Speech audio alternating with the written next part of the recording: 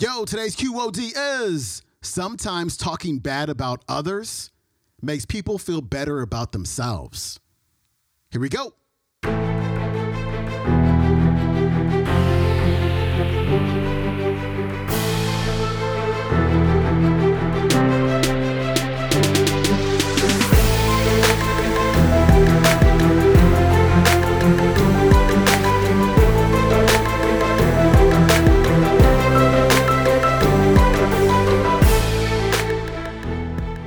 Welcome back to the Quote of the Day Show. I'm your host, Sean Croxton of SeanCroxton.com. We got a brand new speaker on the show. His name is Darryll Stinson, and he's going to talk about a new way to view rejection. Did you know, we talk about this a lot in Money Mind Academy, did you know that the part of your brain that registers physical pain also registers and feels social pain? So when someone says, like, that hurt my feelings, they really feel pain. You really feel pain when somebody hurts your feelings. It lights up your brain. And you're wired that way.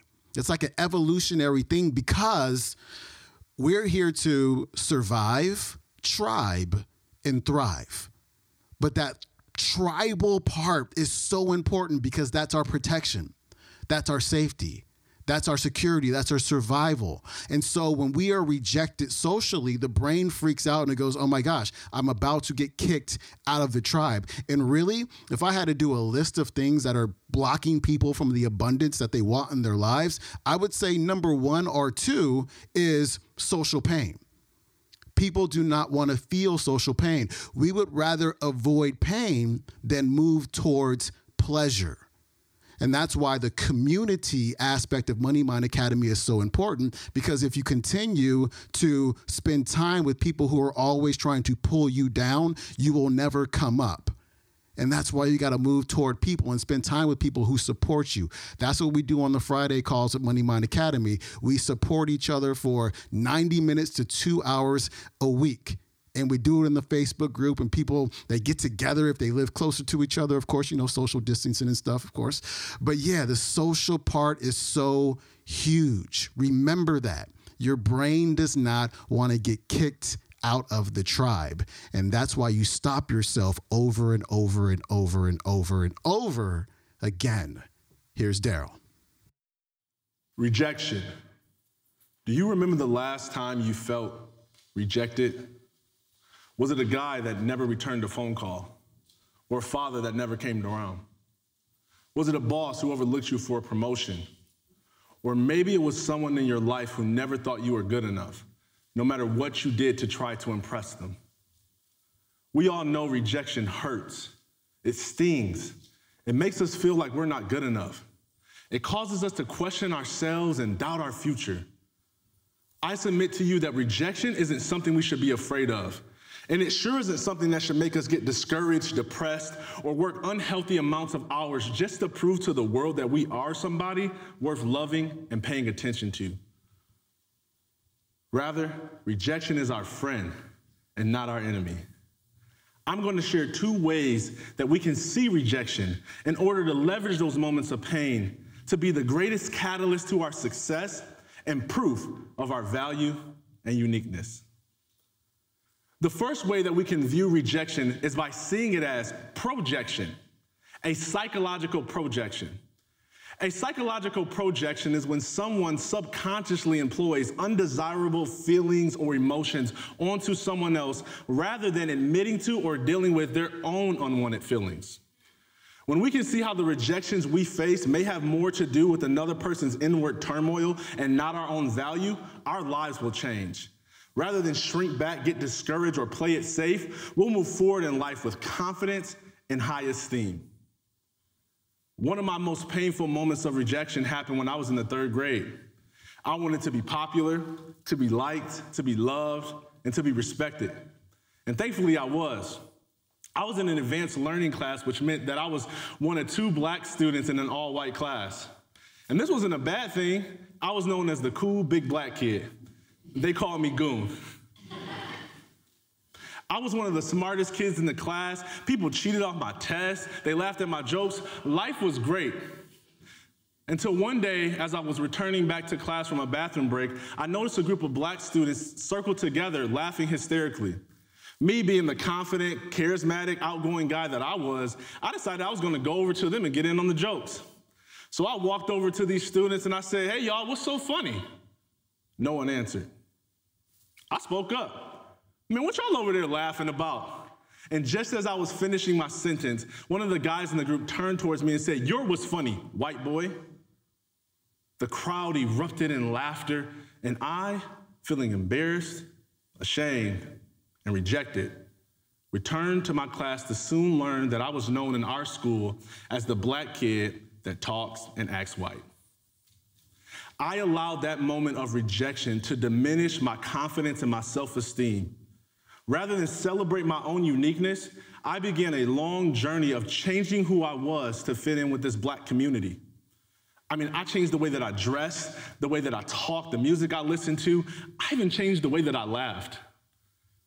I started skipping school, selling drugs, and making poor decisions, all because I wanted to gain their approval and their acceptance. And you know what? It worked. They accepted me. They embraced me. I got street cred. But deep down inside, I knew it wasn't me who they accepted. It was who I was pretending to be. And the more they adored this false version of me, the more rejected the real me felt the entire time. You see, I didn't understand that sometimes rejection is projection, a projection of someone's own fears and insecurities onto another person. Those students who made fun of me were deeply insecure. They were unsure of themselves. They were afraid to do anything outside of what their peers thought was acceptable. And because they didn't know how to be their unique selves, they projected their fears and insecurities onto me in the form of mockery and jokes. Because sometimes talking bad about others makes people feel better about themselves. If I would have been able to see their rejection as projection, I would have never taken their jokes personally. I wouldn't have wasted years of my life trying to earn their approval and their acceptance. I would have stayed true to who I was, and I probably would have felt more sorry for them than I was for myself. And I believe that properly handling rejection is a crucial component to ending the rising anxiety, depression, and suicide rates in our nation and world. In fact, one study from the Oxford Handbook of Social Exclusion stated that rejection is both a cause and a consequence of depression. Think about it. Have you ever felt down after you got rejected? Maybe it was a group of coworkers who invited everyone out for drinks after work except for you. Or what about people who won't invest their money into your vision and dream?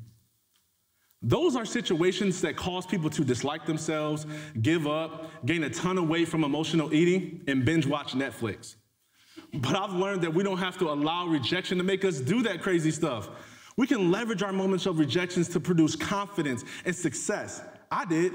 Once I discovered that the rejection I faced in the 3rd grade was actually a projection of those students' own issues, I was able to see the beauty in my own difference.